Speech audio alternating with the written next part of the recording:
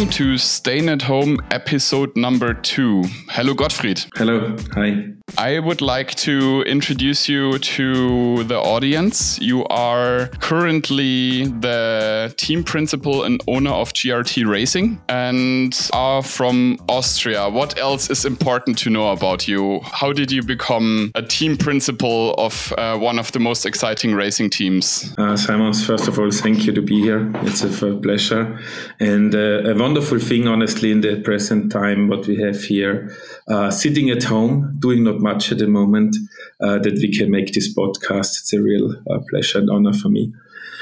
Yeah, what's important to know about my person? Racing was always my life. I was coming from an area in Austria what is around, my house is 5 minutes away from the former Österreich Ring or Red Bull Ring, let's say like this. And so racing was there always a topic. A good friend of my father, it's Walter Benker, had a racing school on the Österreich Ring and a small karting track there. So when I was 11, 12 years, I was doing already some karting in this period. Was doing then not so much motorsport till I was 18, 19 and started then again with karting in the Austrian Championship, going up to Formula 3, Formula 3000 and up till to the Fiat GT series. But racing I had to stop in 2001 in case of the last crisis, what we know from 9/11. The further progress was my father had 2 car shops here in this area with a Mazda dealership, but I was... I would not say forced, but he wanted me to have to do his business on. I did this for some years and it's gone back then in 2013 when I started to buy and build small race cars and sell them again. So this became a little bit a hobby from a technical side where I came then more or less later to a Viper GT3. And with this Viper GT3, we did 2 guest starts 10 years ago in the ADAC Masters and was not successful. Car had always problems.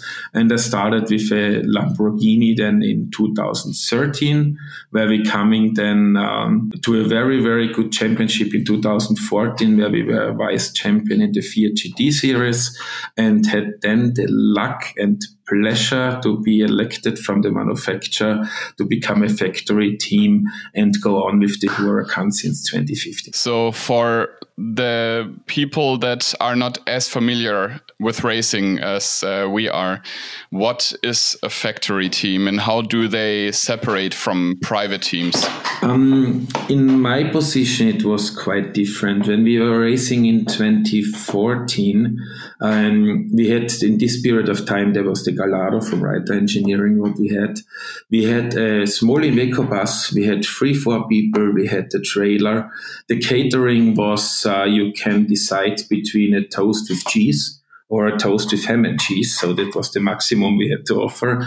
So it was for us a quite big jump to become a factory team. Honestly, from my side, it was that way that I received a call from Giorgio Sanna, our head of motorsport from Lamborghini. And he called me and said I should come to him in the factory to Bologna.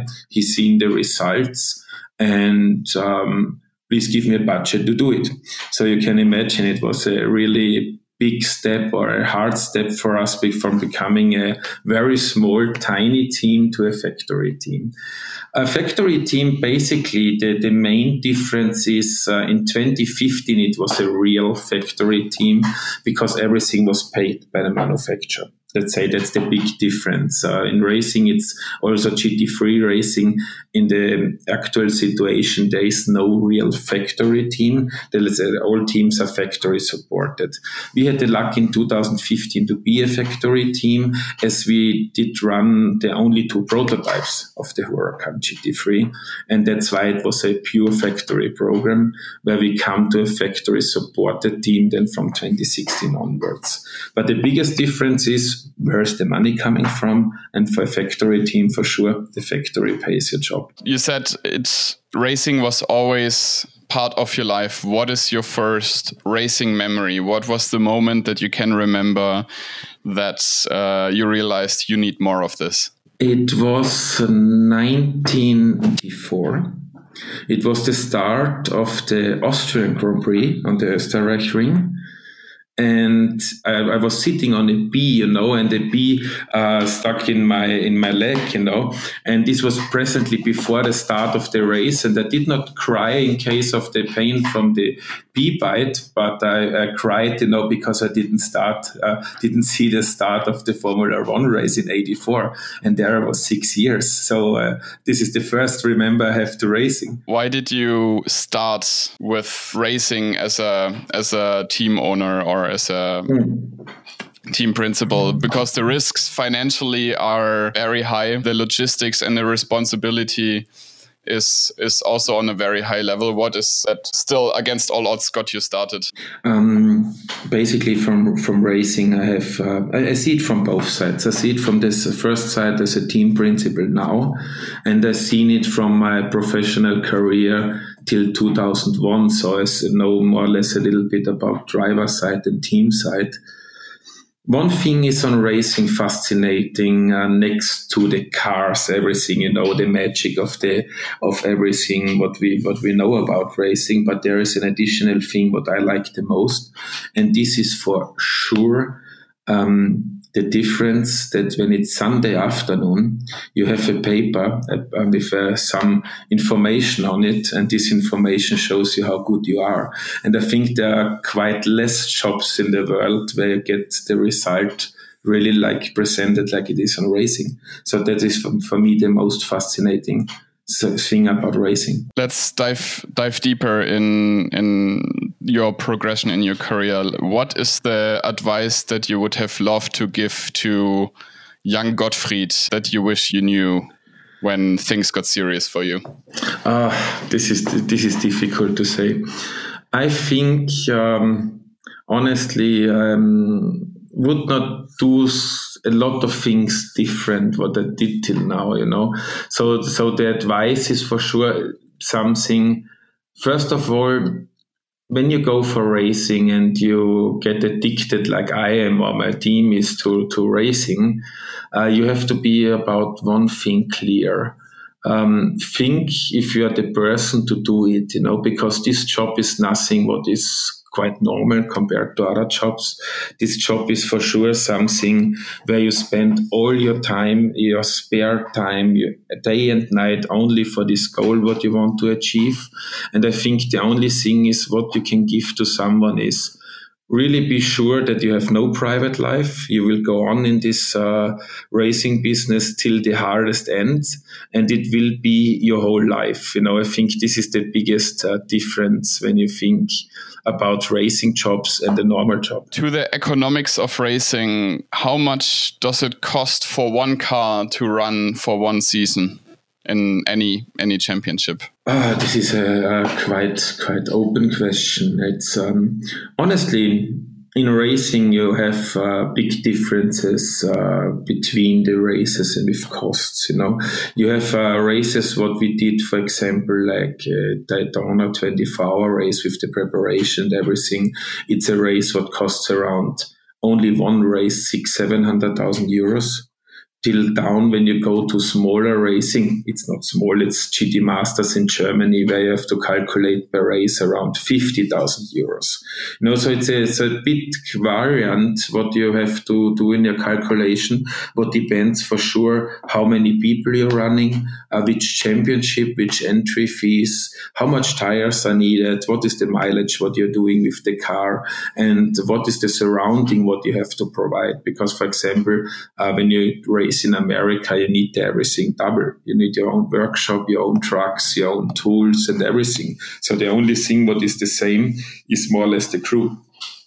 So it's from the costs itself, let's say it's quite easy. It's an official number. What you have to calculate, it's around 15 euros per kilometer for a car. What is in the first moment not much, but then all the surroundings what coming on top, from hotel costs, people costs, tires, fuel, everything. This makes then the final price for a race. How many championships are you, or did you plan, I rather say, to race in 2020? With how many cars? 2020 is for us the goal. We made a decision at the end of the last year. First of all, we have understood we cannot do anything. Because personally, for me, I want to race every weekend. But you have also employees what have families and everyone, what is quite hard to manage when you are on too much race weekends. So we made a decision, unfortunately, not to go to GT World Championship or GT World Challenge again, or former Blancpain Series, and we focus on IMSA Series and ADAC Championship this year. The reason was quite easy. First, for the IMSA, there was, from my personal interest, a very high one. First, we had a big success there, and I loved the way of doing, like the Americans are doing motorsports. It's so different to Europe, and I love this style, how they're doing. And the second thing with the ADAC Championship is quite clear. We did not make the title. We have been only vice champions. So we want the title and go again to fight for the championship there. So the decision was then quite clear for us that we focus on ADAC GT Masters and the IMSA Series in America. This is very interesting, since here in Europe, national championships like the GT Masters in Germany are very popular. And the FIA WAC is, I think, the big one worldwide, but has super high popularity in Europe. Where's the difference between racing in Europe and racing in the United States from your perspective? And what made you decide for IMSA over, let's say, other big championships? Two things for IMSA. First of all, IMSA is one of the best organized championships I have ever seen, I must say honestly. It's so well organized with so nice people and everything. It's a really, you come there and you're not foreign people what appears now, so you're really like in a family from the first moment. This I liked very much on the IMSA organization. The next thing, America's big. It's really crazy how everything works compared to us in Europe. You have to plan when you send to some races on the West Coast or something, you have to send your truck 6 days before the load in. So this is a quite big difference, first of all. And what I like in America is the style of the tracks. When you look at Daytona, Sebring, Watkins Glen, these are really proper racetracks. You know, they are not so, let's say, typically F1 standard, what we are having here. So if you make a mistake, you have a runoff, nothing happens, you know. In America, it's really rough, you know. There are really walls there, everyone has to be focused. And honestly, I see a big difference. This was I also like is the cost of the repair of the car. We have less accidents in America than here in Europe for the ADAC Championship, for example, because the tracks are so dangerous. So also I think the drivers are thinking more what is a good point of view. And there's another thing, what I really like on IMSA racing is the organization of the BOP. Honestly, I've never seen an organization what is working so effective and correct on the balance of performance on the cars, like IMSA is doing with their, they have an own team what are working there with a logger system, what is, I think, the complex logger I've ever seen in a GT3 car. Plus they have also the infrastructure to do engine dyno tests, to make aero tests and everything on a real proper way. And this results in a real good way of structure of the balance of performance. And this is something what you always like, because balance of a performance is something what has a big influence in our competition. BOP has the goal to make sure the fastest cars are not too far away from the slower cars and that it's interesting to watch, unlike in Formula One. But a lot of times fans see that BOP is just like a random machine giving out penalties or advances to certain teams and drivers. But I didn't know that they actually have a dyno and like physical testing capabilities to really look into the actual facts. And this whole topic about sandbagging, which means driving slower in qualifying so you not get as penalized, does not make as much sense in maybe some other series. Yeah, that's correct. I was quite involved in the BOP process in the last 2 years in IMSA. It's really impressive. They put every engine of every manufacturer on a dyno. They They test all the different sizes of restrictor, what has really the difference of torque, horsepower, and everything. So they know an accurate number. So I think that makes a big difference also in the BOP situation. For example, I think on other championships, it's more a little bit, like you said before, sometimes results affected.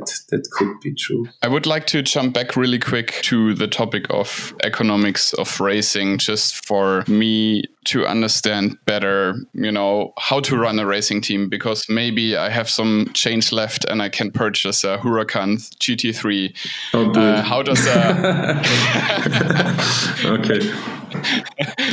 How does a racing team make money? Like, we see a lot of colorful stickers on the car and on the racing suits. Factory team gets financial support by the factories, of course, but seeing the cars go up in flames sometimes, a tire exploding or something, it's not the expenses that you have with your personal car when something breaks. How do you survive that? My opinion about this question is a very good question. My opinion about this question is when you make money with a race team, I'm sure you make no results anymore. So every euro I earned with the race team, I immediately put it in again. We buy better stuff, tools, everything. You invest immediately, So it's a really, really hard way to say with a race team you can make money. It's a job for sure. It's enough that you live about it, but it's for sure something what you should not do when you want to become rich, because I know that there are some race teams, they have a different, let's say, thinking about everything that they do. Let's say proper gentleman cars with a lot of budget and everything, But these are always teams what you never see in front. So there are only two ways to go. So you can make some money and run somewhere in the back of the field with some good funded gentleman drivers. Or you want to go for racing to win races like we are doing, and then honestly you don't make any money anymore. I remember when I was photographing in the ADAC GT Masters in 2012, 2013 for a Audi team there. There was a massive crash where the car flipped over 7 or 8 times. Is it true that race cars cost, like GT3 race cars cost north of €500,000? Depends what you buy, honestly, because on GT3, what I know, I think Audi is the cheapest car with €369,000. Don't do me wrong if I have not the correct number in head, and it goes up to an Aston Martin was this close to $1 million. So it's a huge difference what the costs of the cars are there. I can tell you only. The thing is with these crashes and everything, we do a lot of races. So honestly, in our calculation, there is at least to lose one car per season. This is the minimum what you have to calculate because you will always have a crash. We had it, for example, on the first test day in Daytona that year, where we lost already the number 11 first time, So it can happen for sure once a season or maybe twice a season, But if it happens 3 times or 4 times, I know some teams what have happened this also, then it gets for sure to a financial problem also for the teams. Who has to pay for this? Like, let's say I'm crashing in a race. Does the car that bumped into your car pay for it? Is there an insurance? Does the team cover the expensive? First of all, when you run a race car, you put your helmet on, you have to take the risk that you pay everything, independent what is happening. So it's not God bless. Otherwise, I think the courts here in Europe will have a lot of jobs if has something to be cleared. Whose driver's fault was it? Because we know from race control that there is no driver who says that was my fault. So it was always on crashes. There is the situation that you pay for your own damage.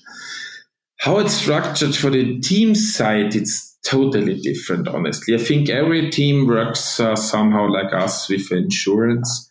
but there's still, you hear sometimes teams are charging the people like mad monies for crashes. They're offering cheap seats to get the drivers in the team, but if a driver makes a scratch to the car, he gets immediately his 5,000 euro bill. I heard about this kind of working as a team already. We work there different.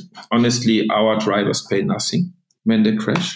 So this is a team risk, what we are doing. And honestly, I calculated it in the last 3 years. It's a way of doing, first, you have a good relation with all your clients and drivers. That's for sure. And then the second thing is, it's something what you have to put in your calculation that you can cover these costs. Is a part of racing. Very, very interesting, because no matter how much you like or dislike a competing team that races against your own champion, you always hurt when you see all of this carbon fiber flying everywhere, or just the classic I have a puncture situation. What happens to you? Like, let's say you're leading the race or competing for the podium and you see something happening to one of your cars. How do you keep your emotions in check in a moment like this? Or do you get emotional at all when you see that? I'm the type of guy, when you don't see any of emotion anymore, then it's critical with me. So a lot of people are telling me this, because first of all, you have to know which risk you're doing with racing. So it's a part of your risk. So I can't do anything. If I see that we had it, for example, I think it was Daytona 2017, where we're leading the race with nearly one lap in front. And then the car, let's say, had a fail or crashed or something in this situation. Then I get emotional about the result, but never on the car. That's the only difference. The car is a risk, what you have to see as normal. I like when you say, like you, Simon, for example, that you see the carbon and this hurts really, But it's like, how should I say, a doctor he has to have the ability to see blood, and we have to see the crashed carbon, I see it that way. Yeah, it's just our job. Yeah. The differences between sprint and endurance racing. ADAC GT Masters is a sprint race, no longer than an hour usually. And IMSA, Daytona, Spa 24 hours, as the name says, they're endurance races. Like, what's the difference in the preparation, except like stocking up on tires and probably energy drinks for your team? But is there any different strategy how to approach the whole thing, or is with endurance racing just a 24-hour long sprint race? First of all, I see both ways of racing have a very, very interesting sense. Let's say, first of all, the sprint racing, like it's in ADAC or something, it's very nice and very, let's say, interesting for the public. That's why you have in the ADAC Championship such big crowds, I think for also motorsport enthusiasts, it's getting quite boring sometimes to watch this endurance racing. But from the teams, it's completely the opposite side. Because I like personally also from the team members, we like endurance racing so much more because you have much more impact as a team. On the ADAC race, it's clear. You have your two drivers. They must be the fastest. They must have luck in the first corner and push the hell to get the car to the finish line. But in an endurance race, from the driver's side, it's nearly the same. Also, there's no endurance race when you look at Spa or in Daytona, when there are after 24 hours, there are 6, 7, 10 cars in one lap. This is crazy. So in 2 minutes, there are still 6, 7 competitors. And this makes now the point where the team comes, because the team has a big influence, first of strategy side and second on the pit stops. And so I think this endurance racing is making a team much more a team, and everyone has more his impact in the result. And I think that is the very nice point of endurance racing. One of my favorite things to see, besides all the on-track action and the battles and the drama, is to see the mechanics falling asleep and making fun of each other during 3 a.m. late hours of the night. Is it a challenge to keep the morale up of the team? Because I always have the impression racing mechanics are so much a different kind of mechanic than what you see in your next door car dealership, from how much they commit to that job. But I'm sure at some point, after crushing it on the third weekend and after basically 1 day without sleep, because mechanics get up very early in the morning, 15 hours before the race starts, let's say. What can a team principal do to keep everyone on their A game, and if it's just the last pit stop 10 minutes before the race ends? Very simple, just select the right people.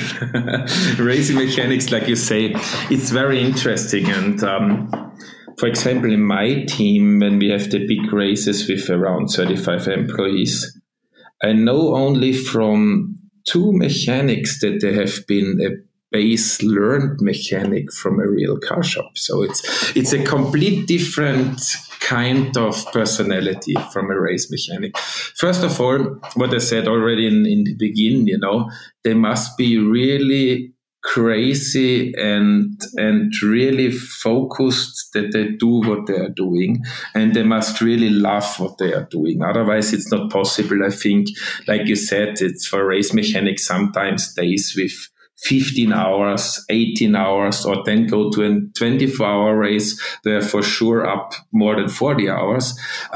This is something what you don't do anymore, honestly, for money. This is something what you do only for passion and enthusiasm from this side. So the race mechanic is a total different kind of employee to everything other what you can imagine.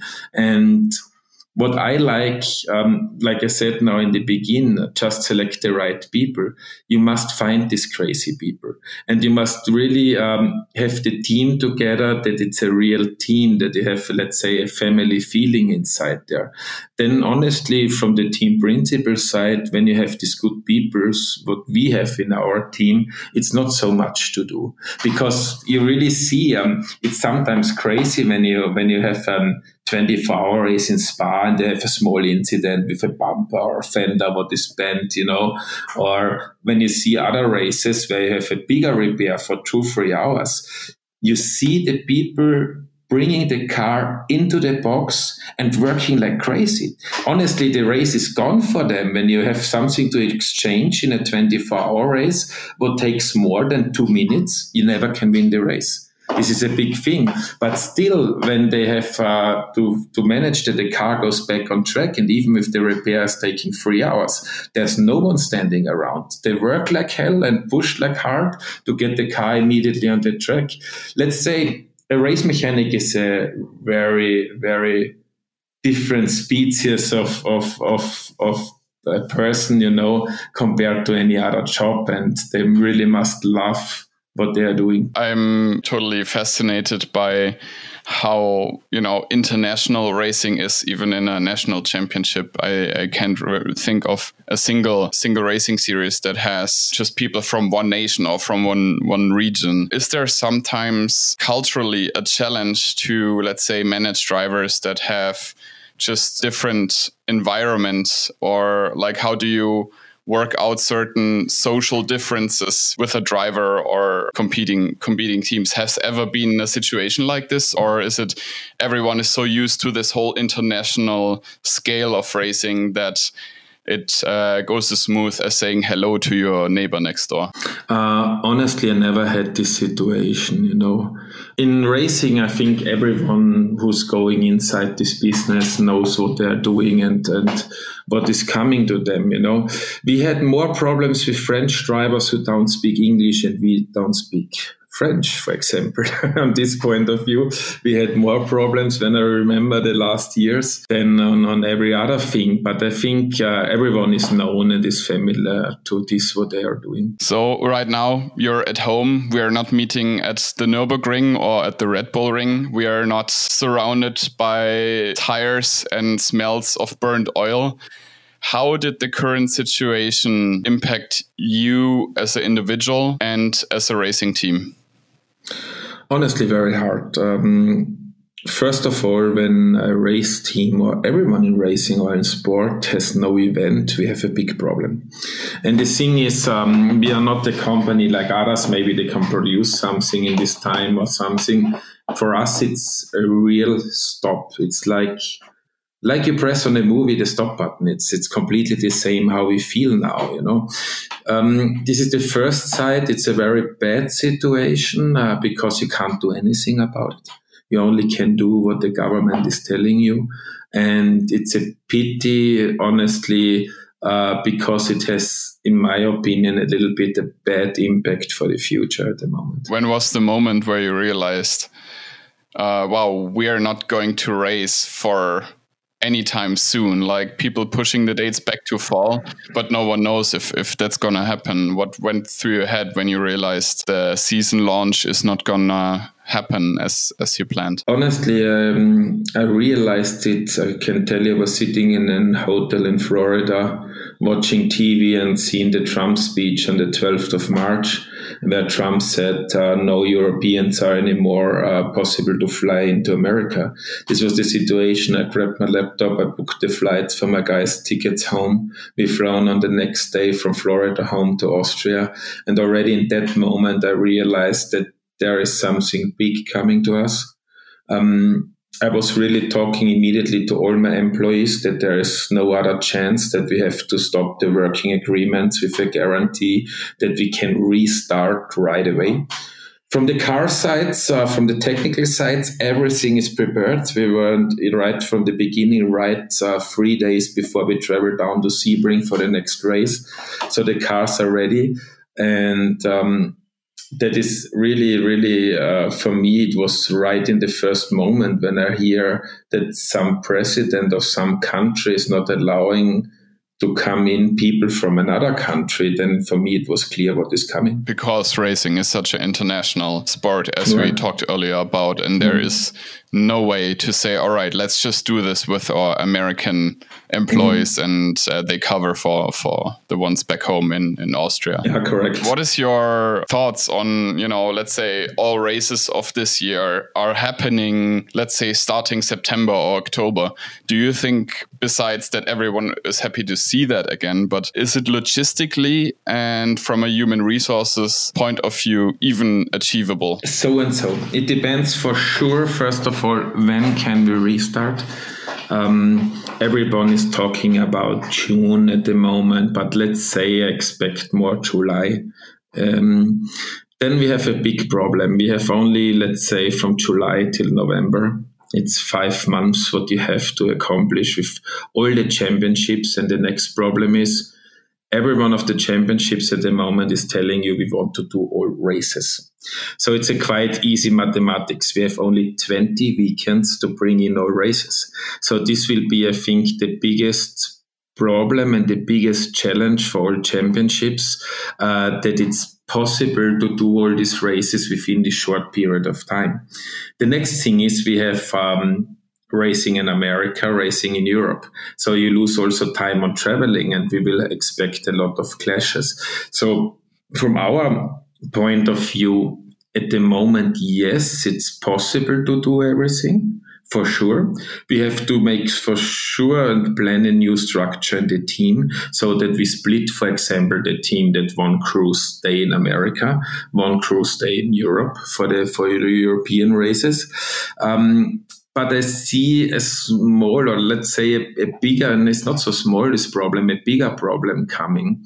We did in the previous years a lot of races, and we had sometimes 5-6 races back to back. So the people were 6 weeks on one spot, working every day, 24 hours only for the race team and then pushing there and have no spare time. After the 4th and 5th weekend, you see that the mood of the team is going down because it's normal. They spend more time with like you have a loveliest girlfriend, they spend more time with the loveliest mechanic next to him in the room. And so it's a really tough challenge already after 5 weeks. So my doubts are in that matter. When we have 5 months now coming, we will race every weekend more or less. So is the mood and the morale from the people, is it good enough to survive these times? And I think this will be the biggest challenge what is coming to us in racing at the moment. Do you think one solution could possibly, quotes, just hire more mechanics? Would you be even able to find them, or would it work inside of the team with people coming in and out, because it needs to run like a Swiss watch? It needs to be a well-oiled machine. Is that even a possibility to say, all right, we just have like 2 teams for each series that can be exchanged, or is that not a possibility?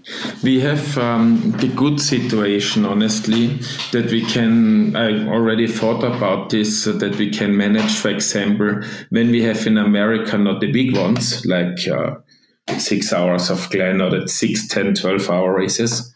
The standard races, there are 6 events in America with 2.5-hour distance. This is okay for us with our team, that we have one crew managing this and the other crew is on the same dates doing the other races here in Germany. So there we have enough people. You're completely right. For the big ones, when we make the splits, we need to hire some people. And honestly, it's so tough to get the good people, because there are a lot of people wanting to be a race mechanic, there are a lot of people are skilled for this, but what you need on the race mechanics, then 2 things. First, they need to be skilled, and second, they need to be team player.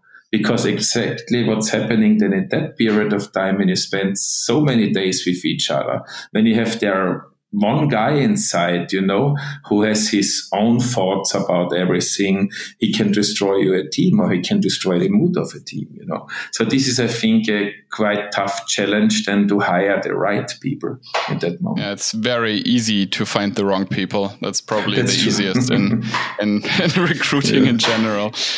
What are you doing these days since you're not traveling anymore? What is maybe something positive that you discovered that you're now able to spend more time at home and with the family? I'm really, really skilled in cleaning windows. This I found out. So I make my homework, I clean my windows at home, I wash my stuff myself. I think I did not do this since 3 or 4 years. Quite interesting when you have to call your mother or friends, how is this working, how you do this, how many degrees you need to wash this, So it's a completely different task at home. Honestly, the first week was not a big deal, because you have anyway so much to do with the government, company and everything shut down. But now it's for sure a time coming where it's getting a little bit boring, let's say, because homework is done. I have a bigger garden. It's a little bit too cold to start there. So there's now one thing what is coming up and getting more and more popular, and this is this esports. And at the moment, I'm shopping my parts to build the home simulator. So there's a new project coming. Do you think e-racing or sim racing, as it's called, is something that will get the same audiences, or is the sim racing audience different from the people you meet on track? Never ever. It's only, let's say, I never believe that it's getting close to something on track, because you said some nice words before, you need to smell the petrol, the tires and everything. And this is never what sim racing can give you. I think it's something what people are watching at the moment just because there is no other motorsport. So, but it's a very nice thing. It's something what is funny, but for me, it's not a pure sport.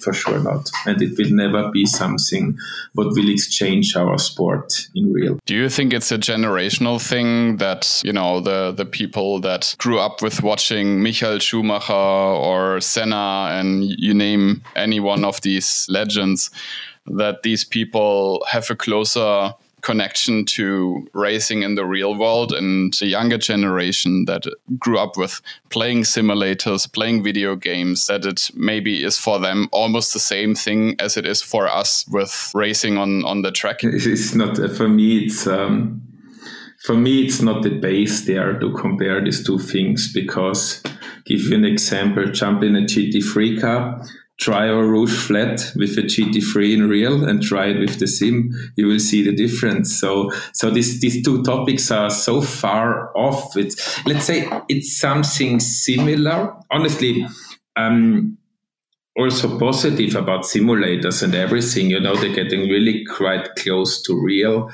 but there's one big thing missing inside. What happens in a car when you really fly off in a Rouge? Would you do this in a real one? What they're trying there on the simulator? So I think it's so two different things, honestly, that it's really hard to compare. And this is nothing for me like generation things. In my generation, we did not have simulators. It's the difference. Everyone is practicing in simulators at home, from at least all active drivers that I'm aware of. Do you think, because of the chance to train in a virtual space, to get to know the racetracks a little bit more, drivers have changed? Have they gotten better? Or do you see any change in how real drivers or real racers that compete on the track approach a race? I'm pretty sure it helps a lot of drivers to learn tracks, but to learn them that way that they know after the next left there's a right, for example. I think more you really don't learn about it with a simulator. About drivers, there are a lot of different drivers, and I think I worked with one of the best drivers for me personally. When I look like that's Mirko Bortolotti, I never will forget when we come 2017 first time to Sebring. Mirko was never driving in Sebring. He watched some onboards in YouTube channel. That's it. And after lap 4, he was 4/10 slower than the qualifying pole position. So do you really need simulators, or is it more talent? Yeah, it's an interesting question, and I would love to have this same topic talked with some of the active drivers to get their take on. I think really the consequences that could happen to a driver or to anyone that is racing in the real world. We very recently have also seen drivers making the ultimate sacrifice for their dream. What happens like to you when you see someone putting out a lap that is so fast where you know, all right, this is the limits of the car. When you push it at 100%, this is how a lap time should look like, and someone is beating it. Do you worry sometimes about your drivers when they put out really, really amazing lap times, or is there always this confidence that everything will be fine? So and so, because for sure in GT3 there's sometimes happening, like you said, sandbagging or stuff like this. Honestly, I was never a fan about it, so I like it more that the drivers are really squeezing out the car to the maximum what is possible. So it's a good question, and at the end you have to say with the drivers it's depending for sure a lot on their skills, and we know that the drivers are a big variant also in the results of everything. So but honestly, I prefer it more when the driver really push like maximum and show every time what the car is able to do. What's your favorite race? It's a new year, you look in the calendar, you enter all of your races into it. Which one is the one you are most excited about, and why? I could say Daytona for sure. It's something special. But my favorite race is still Spa. First of all, it's such a big challenge. We had never success in Spa. We tried it every year, 2 cars, 3 cars. We leading every year this race, and Spa beat us every year. So it's a real disaster. So for me, that's why anyway Spa, because first of all, it's the track. it's the weather, it's the amount of cars. Because one thing is in Spa really special, and I think a lot of people forgetting this. There are really 60 same cars. In all the other races, what is endurance, Nürburgring, Daytona, it's all class cars, So at the end, there is 20 competitors you're fighting, but in Spa, there are 70. It's for sure for me one of my biggest favorites, and it's so challenging, this race. You cannot imagine. It's such a tough race, and that's why it's for sure that race. What is the more challenging in a Spa race than, let's say, I haven't checked. I didn't do my homework. Have you competed in the Nürburgring 24 hours before? Never. In the Nürburgring 24, never. For me, it's still Spa because the competition is so extreme in Spa. Spa is a really, when you look at the qualifyings, you put 20 cars in 4 tents. We are not talking about the Norris Ring, but the whole DTM is inside in 4 tents. We are talking 20 cars in Spa-Francorchamps. So you see how all manufacturers, all the people and all the drivers, they are so pushed on the limit. And, when you have endurance race, for example, let's say a good example is always pit stop. When in a pit stop something goes wrong, for example, you lose a wheel nut or something, you see this. In an endurance race, okay, put the new wheel nut, put the wheel on, go out with the car. Okay, we lost 5 seconds. Hey, in Spa, 5 seconds killing you in 24 hours. And this is for me the much challenging part, Spa race compared to all the others 24s. So it's every second, every 10th of a second is counting that you have success there. Will we soon see Lamborghini competing in Le Mans? Good question. There was a GTE project planned. Unfortunately, it doesn't got the green flag. So engine was already there. The car was in the computer already. It was really a pity that it is not coming. Where I see, honestly, a little bit the future for a lot of manufacturer is LMDH. I think this concept, what is based on the DPI in America, is something what has for me a future in racing between ACO, FIA, GT3, everyone bringing a lot of interest of manufacturers together in one class, because it's a race car what the manufacturer can build for normal costs. And I think this is a big interest at the moment for manufacturer, especially in that time what is coming now, because you can be sure that the manufacturers will not in future invest the hundreds of millions in motorsport anymore, especially with the crisis what we are getting now.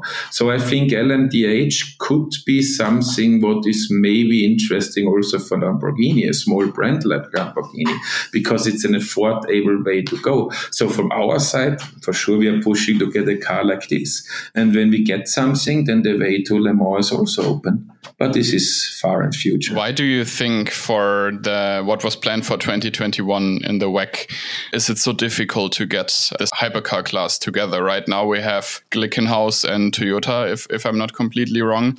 Aston Martin has withdrawn the Valkyrie project due to some, I guess it has been paused due to some economical factors they're challenged with.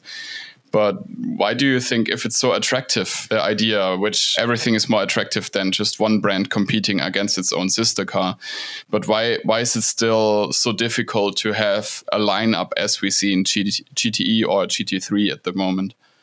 For me, it's quite, I think, easy to answer. It's only about the money.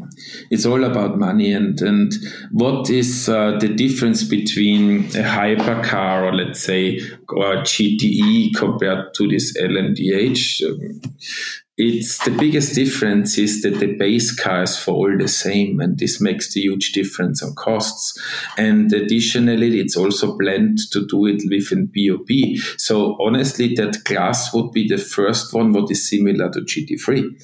And you see that everyone is pushing in GT3 from the manufacturer side like mad, because you can make two things. You can make on one side a pro team, and on the other side customer teams. And this makes it attractive again for a manufacturer to get it refinanced. And honestly, every manufacturer wants to win. Yes, he can. He has his pro option. what you can do there. And on the other side, every manufacturer has the possibility to get money back. Okay, we produce customer cars. And this is never possible in a hypercar concept or LMP1 or something from that side.